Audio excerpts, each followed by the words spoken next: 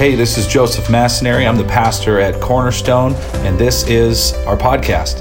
I want to thank you for joining us today. I hope this inspires you.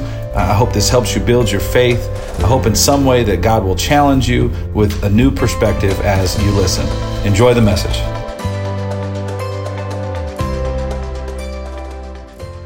Well, good morning. It's a good day to be in God's house. Who's ready to get into the Word? If you have a Bible this morning, would you open it up to the book of Numbers, chapter 22. And it's a good day to be in church. We're looking good. Second service, ready to roll. Ready to roll a little bit. Well, if you were with us last week, we started off this new series, and we're going to kind of run this through Halloween and run this through the month of October. But it's a series we titled The Unknown.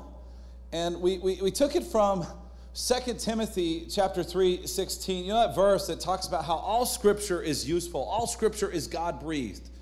And yet I find myself thinking, when we wrapped up our series on the Ten Commandments, and we had a series on heaven, I found myself thinking, if all Scripture is God-breathed and useful, then why is it that we tend to skip so much of it? Have you ever thought about that? Seems like if you've been in church long enough, we tend to stick to the Gospels, right? We always make sure we cover the necessary things around holidays. We talk about the Ten Commandments and different things. We love David and Goliath type stories.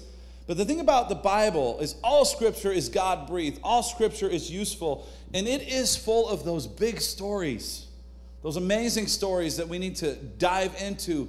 But it's also full of some small stories, some little ones. And the thing about Scripture is every book deserves our time.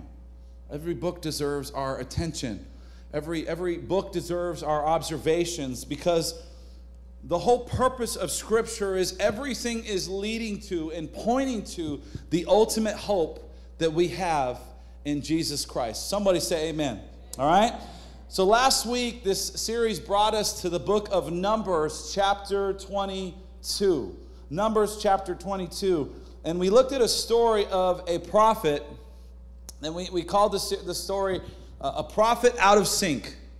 A prophet out of sync, out of touch with the Lord. And we're going to pick up this story. If you have your Bible, Numbers chapter 22, and let's look at verse 13. And do you have a smartphone? You can pull up Scripture in your notes. Anybody got that ready? You can pull it up. We can pull up our sermon notes and make sure everything you can find there. So jump into that. But let's read this story, God's instructions to this man called Balaam.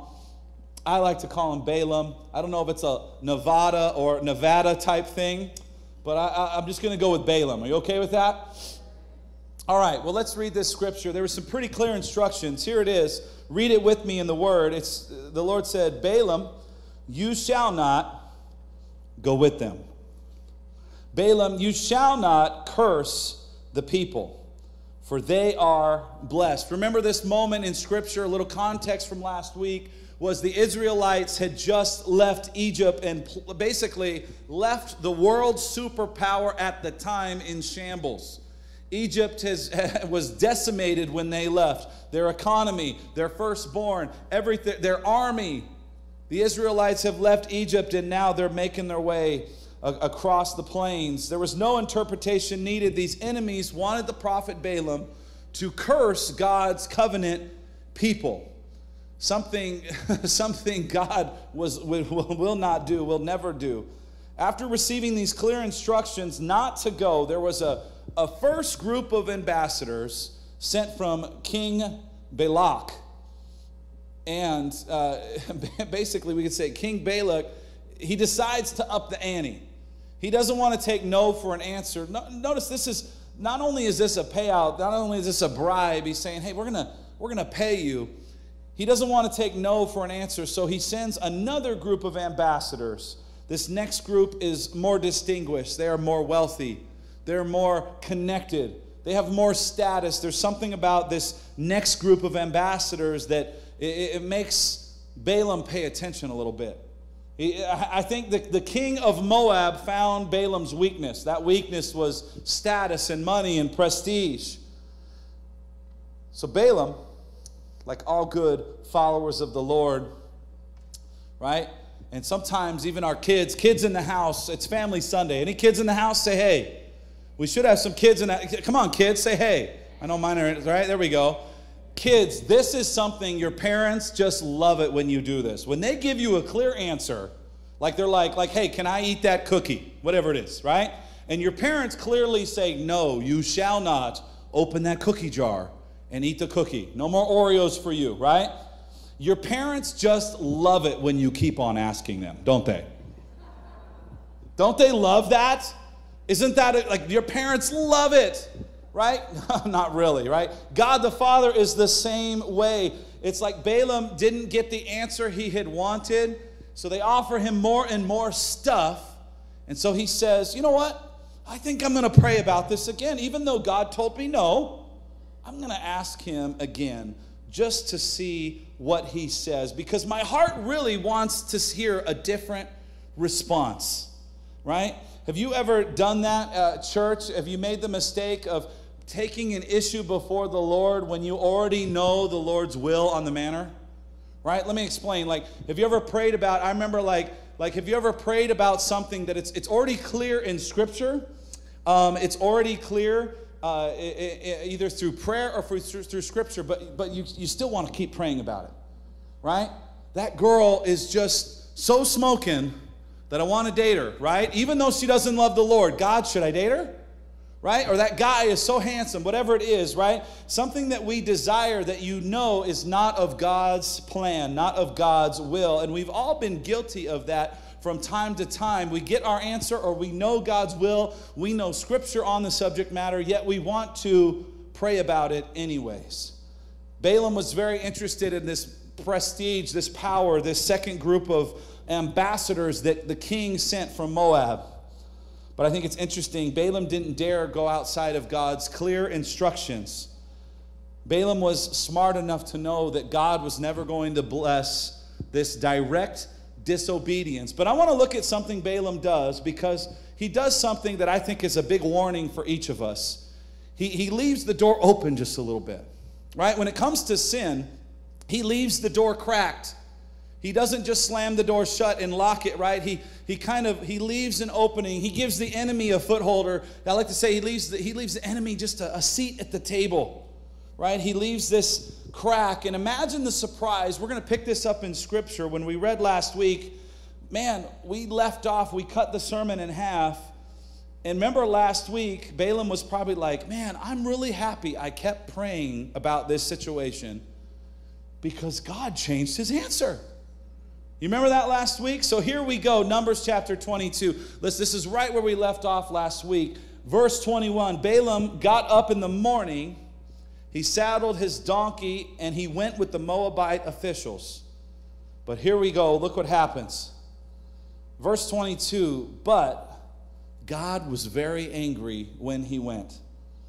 Excuse me? Did we catch that, church? Like God already said not to go. Balaam continues to pray. He prays about it again, and he's probably like, man, I'm glad I kept praying because God changed his answer.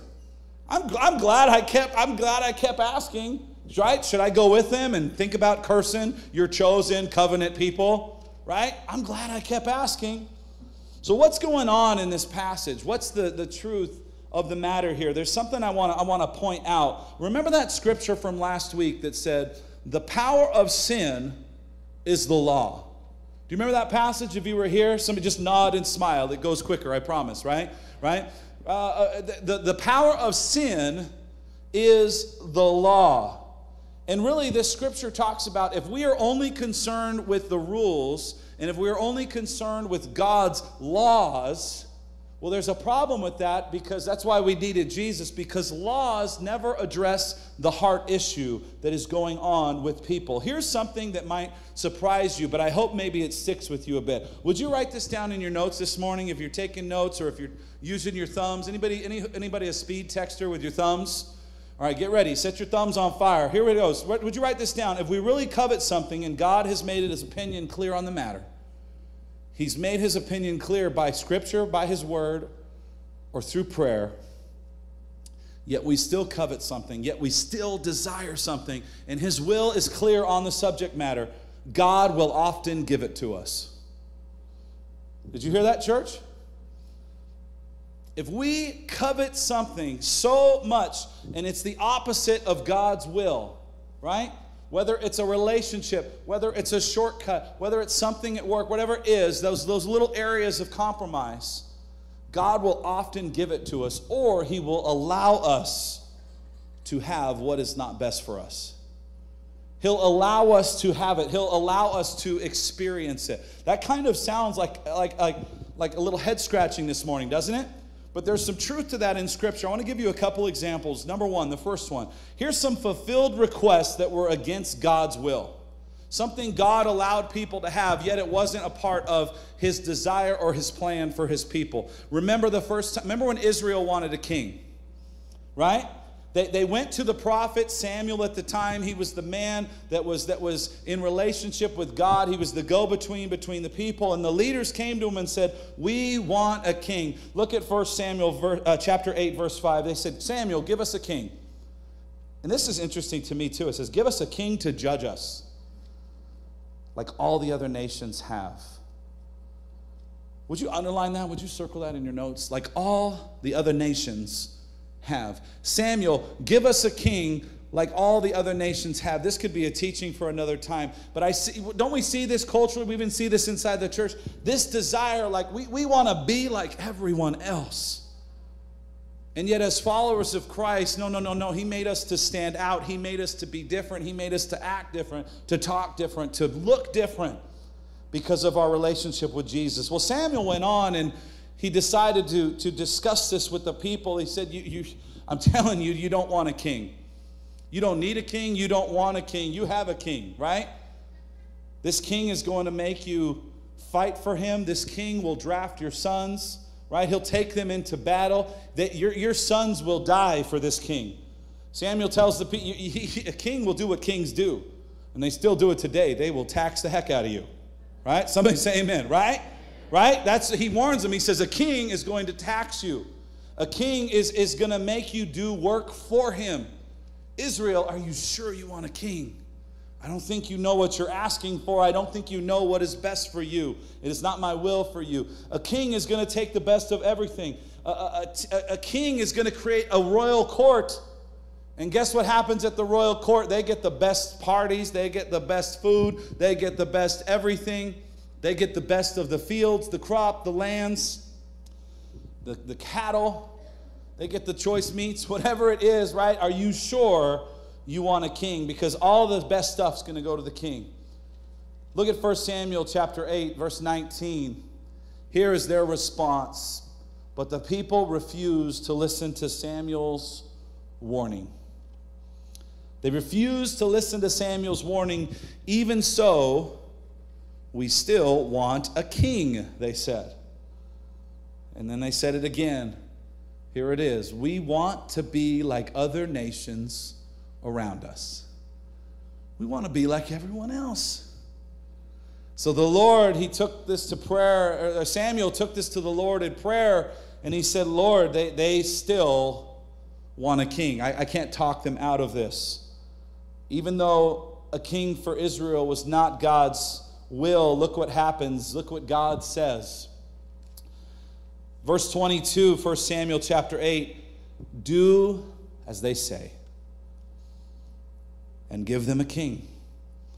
See, often in Scripture we see, even though our desires don't necessarily line up with God's will, that God often gives us what we covet. Or could we say it like this, allows us to have or experience that which we covet. Even though oftentimes the thing we covet, it's not going to be good for us.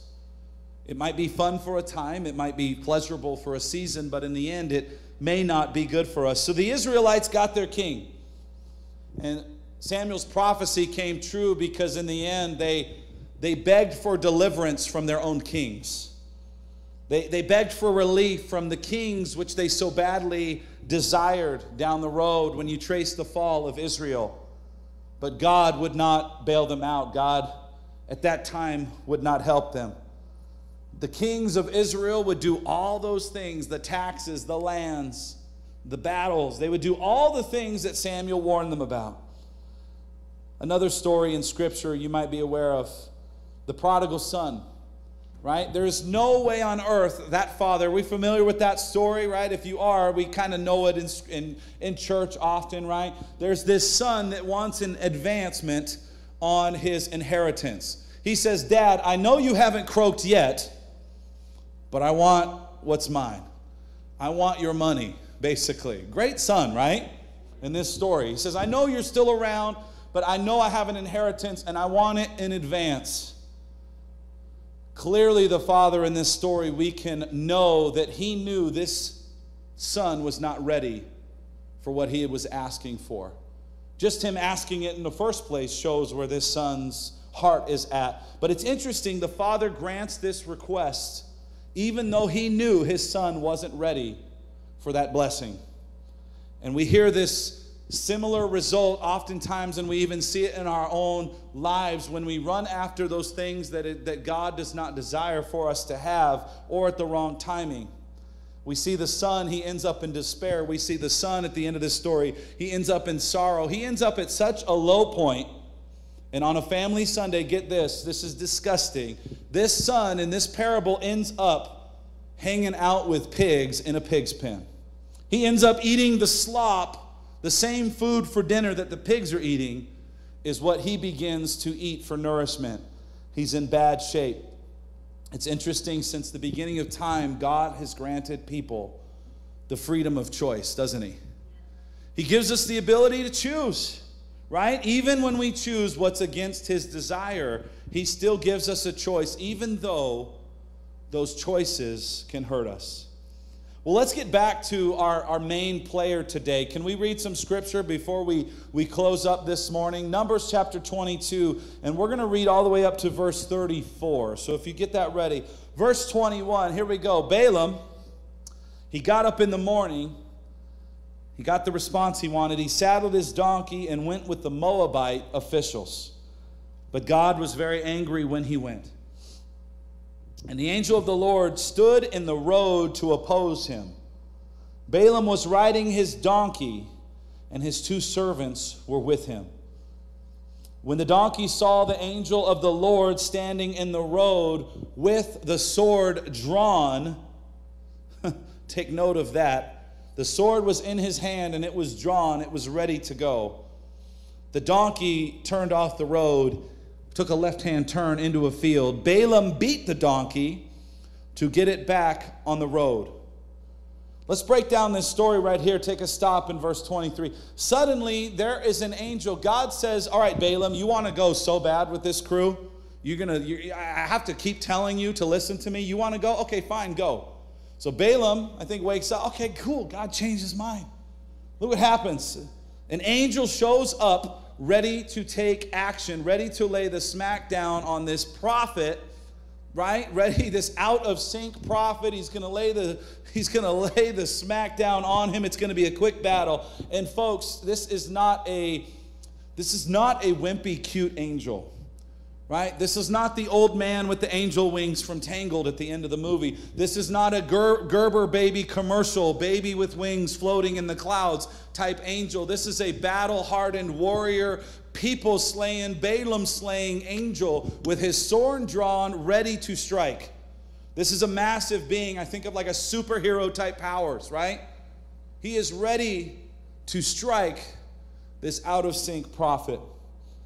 And boom, right then, God opens the eyes of the donkey, and it is the prequel to Shrek. Shrek, get out of the way, right? That's what happens. God opens the eyes of the donkey, and later we're going to see that the donkey begins to speak. Verse 24, then the angel of the Lord stood in a narrow path through the vineyards with walls on both sides. When the donkey saw the angel of the Lord, it pressed close to the wall, crushing Balaam's foot against it. So he beat the donkey again. Look at this guy, all right? He's going to blame the animal. He's going to keep beating the donkey. The angel moved to a different place on the road after Balaam forced his donkey back on the road. And the donkey ain't having it. The donkey is not down for it. The donkey's, he's like, my eyes are open, Balaam. This being, this supernatural warrior is here to kill you. Verse 26, would you read it with me? Then the angel of the Lord moved again. He moved on ahead, and he stood in a narrow place where there was no room to turn. I think of a narrow place. Anybody been hiking in the Zion Narrows where it's beautiful and then all of a sudden it gets real tight, right? These 1,000-foot cliffs on each side. Think of it if this was a narrow walkway right here. There's nowhere to hide. There was no room to turn, either to the right or to the left. Look at verse 27 with me. When the donkey saw the angel of the Lord, it lay down under Balaam. And he was very angry. And he beat it with his staff. This time there was nowhere to go. The gap was so narrow that the Bible says the donkey, guess what he did? He just sat down. The donkey just laid down. He said, I ain't getting up. I'm not taking one more step towards that disaster that's awaiting us. Look at verse 28. The Lord opened the donkey's mouth, and it said to Balaam, can anyone do an Eddie Murphy impression right now? That would just work really well with this scripture, wouldn't it? Wouldn't it? I think that would be amazing, but I'm not going to do it. You guys it'd be too many dad jokes in the house, right? Look at what the donkey said, church. He said, what have I done to make you beat me these 3 times? 29, Balaam answered the donkey, you've made a fool of me. I have my 2 servants with me. You've made me look like a fool. If only I had my sword in my hand, I would kill you right now, donkey. Verse 30, the donkey said to Balaam, am I not your own donkey, which you have always ridden to this day? Have I been in the habit of doing this to you? No, he said. They began to have this intense conversation right there on the road. The donkey's mouth is open. And can you imagine what the servants are thinking? Back and forth, this conversation with the donkey, right? I named this sermon title. If you catch it, his sermon title is called A Really Smart Donkey. Now, parents, it's Family Sunday, so I'll leave it at that. Verse 31, it happens. The Lord opens up the eyes of the prophet. The Lord opens up the eyes of this out of sync, out of touch prophet. He's out of touch with the heart of God. Verse 31, let's read it together. The Lord opened Balaam's eyes. And now he saw the angel of the Lord standing in the road with his sword drawn. And let's look at Balaam finally smartens up a little bit. It says, so he bowed low and he fell face down. Notice that? He bowed low and he fell face down. He wasn't messing around with what he had seen. Verse 32, the angel of the Lord asked him, why have you beaten your donkey these 3 times? I have come here to oppose you because your path is a reckless one before me. I think that's interesting. God says, I have come here to oppose you because this is a reckless path you are a journey you are going forth on. Verse 33, he says, the donkey saw me, Balaam, and he turned away from me these 3 times.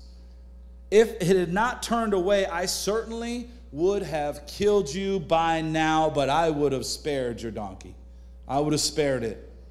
Look at this, church. The donkey saved Balaam's life 3 separate times. You would think, I'm just going out on a limb, and I would hope this would be everyone's response in the room. But I think Balaam is such I don't even know what he is. His heart is so disconnected from the Lord. Maybe he's the greatest narcissist on the planet. Has anybody known a narcissist where they are so good at getting what they want? Right? They're so good at just wearing you out and getting what they want. I don't know what it is, but look at what Balaam does here in just a moment. Because I would think, if my donkey starts talking to me, I would feel one way or another. And then to top it off, if I see this 9-foot, 10-foot tall warrior angel with a sword drawn, the last thing I am going to do is continue to go down the path of destruction. The last thing I'm going to do is even ask if that's something you would want me to do, right? I am going to turn my donkey around, thank him, right? and be like, you never have to work another day in your life, right? I'm going to turn around, take my butt back home. I'm going to lock my door. I would not answer it for any of King Balak, the king of Moab. I would not answer the door. I'd say, don't send me any more messengers. I don't want your money. I don't want your time. I don't even want to hear what you have to say, because my donkey started talking and that angel was ready to kill me. I like myself too much, right? I'm out of here. But look at what Balaam does. He doesn't say, I'm not interested in your money. Look at what Balaam says, verse 34. Balaam said to the angel of the Lord, I have sinned. Which, no kidding, Sherlock, right? Good job. Which is a good thing. You read this and you kind of like, there's a lot of things that we think they could be disguised as being admirable actions that Balaam takes. He says, Lord, I have sinned. How many of you know that's a good thing, to admit our sin? That's a good starting point. Good job. It really is, right? Repentance, we need to do it. He says, Lord, I didn't realize you were standing in the road to oppose me. But now the narcissistic Balaam shows back up. Now his heart motives come out, because he apologizes, but then he still wants to get what he wants. Look at what he says. Now, if you are displeased, I will go back. Would you underline that, circle that in your notes? Now, if you are displeased, I will go back. Right? There's a good thing. He says, Lord, I have sinned. That's great. That's awesome. But then look at this double talk. Lord, if you are displeased, I will go back. That is a 2-letter word that just makes me want to smash my head against the wall. If you are displeased? No, I just opened up the mouth of a donkey. I just sent my angel to whack you, right? What do you think the Lord is happy about this, Balaam? If, what do you mean if? What do you mean if you are displeased? If, that's a big if. God just sent an angel to kill you. Balaam, this heart attitude, this kind of tolerance of little, like, man, it's just a little thing, it's not going to hurt. This kind of attitude that we develop from time to time. Balaam, what is it going to take for me to get your attention? Balaam so badly wants to get what he wants. His view is so skewed by his own deception that he can't see what's clearly right in front of him. Destruction, right? And how many of you know when you meet someone who is so disconnected, discombobulated from the heart of God, right? It's so easy to sometimes recognize sin and call it what it is, but sometimes people, we get so far away from God's heart that we can't clearly see the discipline, the problems that are laying right down the road, the things that are coming. And that's exactly what happens. Balaam is totally blind to the angel's presence. He's totally blind to God's heart. And that's what happens when our desires outweigh obedience. Oftentimes, right, that's exactly what happens. We get so disconnected. Not only do we not recognize the presence of God, but we fail to recognize the heart of God. That's what happened to this out-of-sync prophet. When laws triumph over relationship, because laws can never change a heart, right? I opened up this series last week saying, does obedience to God's commandments, to God's laws, right? Does it make you feel constrained, or does obedience make you feel delighted? Right? In our walk with Him, He is so good. What He wants for us is so amazing. What He wants for your situation, for your work life, for your family, He wants to bless you. And man, His requirements and His rules are set up for success, for ultimate blessing. What's obvious to us, what's obvious to everybody in the thousands of years since this story was written down on paper, right? The prophet of God is totally oblivious to what is totally obvious to the reader. The obedient, we see the problem very clearly. But yet Balaam, this attitude that he has, he continues to get and seek after God's approval of things that are against His will. I'm sure if Balaam would have been a prophet that embraced the heart of God, oh my goodness, what would he have been known for? But you know what the Bible records about this man? This would be an interesting study. It'd be fun to just even if we picked it up on a Wednesday or during the week, this would be an interesting study to talk about this out-of-sync prophet. The Bible records that this man never turns away from his idolatry. He never turns away from this desire to be known. He never turns away from this internal desire for status. He never turns away from this desire for power. He's this prophet for hire type man. And it's almost as if God says, it's almost as if he says to Balaam, Balaam, if above all else, if in your heart, if you covet so much to be known, if that's what you desire, you want to be known more than you want to know me, then I'm going to give you exactly your heart's desire. And you're going to be known as a prophet. You're going to be known as a disconnected prophet. You're going to be known as a man who would bring ruin upon the Israelites. Are you sure, Balaam, this is what you want to be known for? Because you're going to be known forever as a prophet who did not understand or see the heart of God. Joshua chapter 13, verse 22. This is kind of quick, but here's what happens to this man, Balaam. It says, the Israelites also killed Balaam, son of Beor, who used magic to tell the future.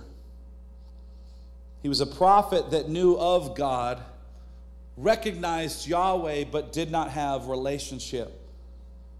You know what's interesting? Any parents in the house, just throw your hands up in the air, shake them around like you don't care, right? Parents in the house, here's an honest question. No earthly parent. I think we all could agree on this. None of us, right? If you have kiddos, grandparents, raise your hands, right?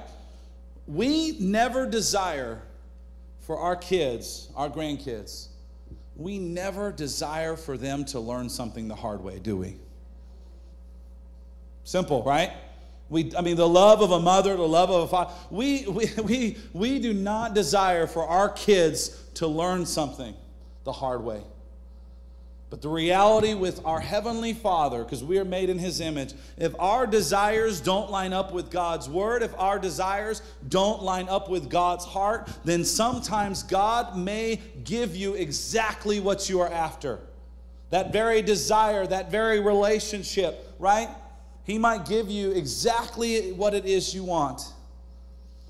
But the truth is, it might be really, really fun for a while. It might be hot for a while. It might be exciting for a while. But the Bible says, like any sin, it's pleasurable for a season, but then it gives birth to death. Right? God may allow you to have the very thing you covet, but it won't always lead to the blessing you want. Sometimes it will lead to unpleasant circumstances. Sometimes it will lead to painful situations. Sometimes it will lead to God's discipline. But if we follow Him, the Bible says to follow Him in a blessed path.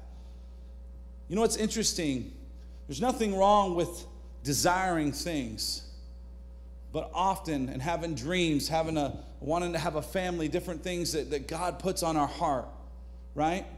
But what's interesting to me is when our desires line up with God's principles,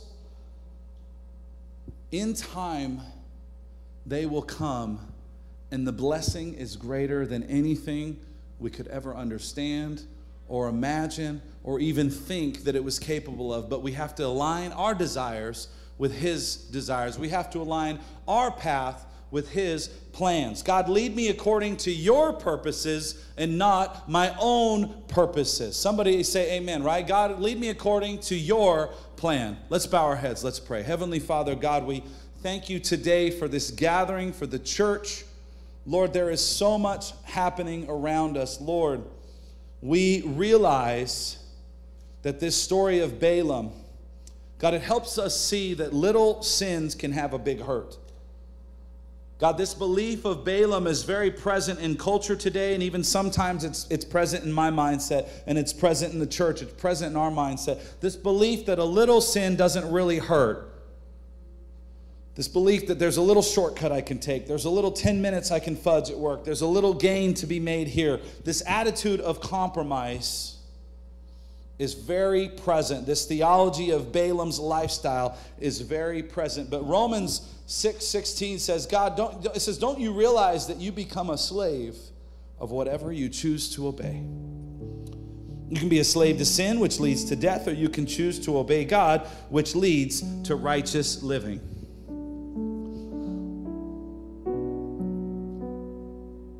Lord, help us remember that we are called to be different. Lord, help us remember we are called to stand out. Forgive us, God, when we fall into that trap, that mindset that says, I just want to be like everyone else. I just want to get along like everyone else. I just want to look like everyone else. The Israelites wanted to look like the nations around them. But God wants his people set apart. God wants his people to be holy because I am holy, holy for him.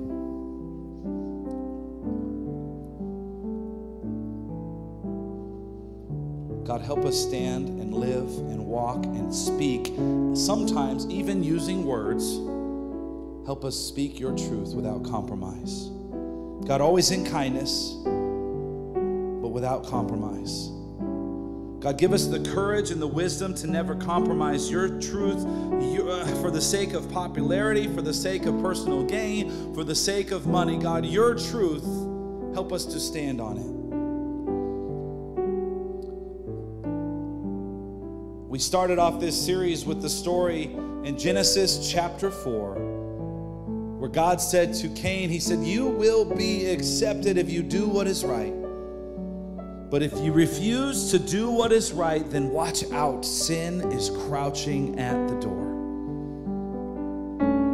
Lord, help us in our desires and our plans and our dreams and our hopes. God, help us desire to do what is right according to your plan, your purposes, because we are called to be holy because you are holy.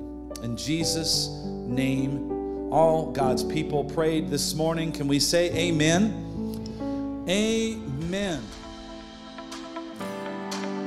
Thank you for joining us today, and a special thanks to those who give to Cornerstone. You know, it's because of you, our ministry, it's possible. You can click the link in the description to give now or visit us at cornerstonelv.com. And if you enjoyed the podcast, you can subscribe, you can share it with friends, share it with family, help us spread God's word. You can also join us live every Sunday. We invite you, 9 a.m. or 11 a.m. We stream service live. Thank you again for listening.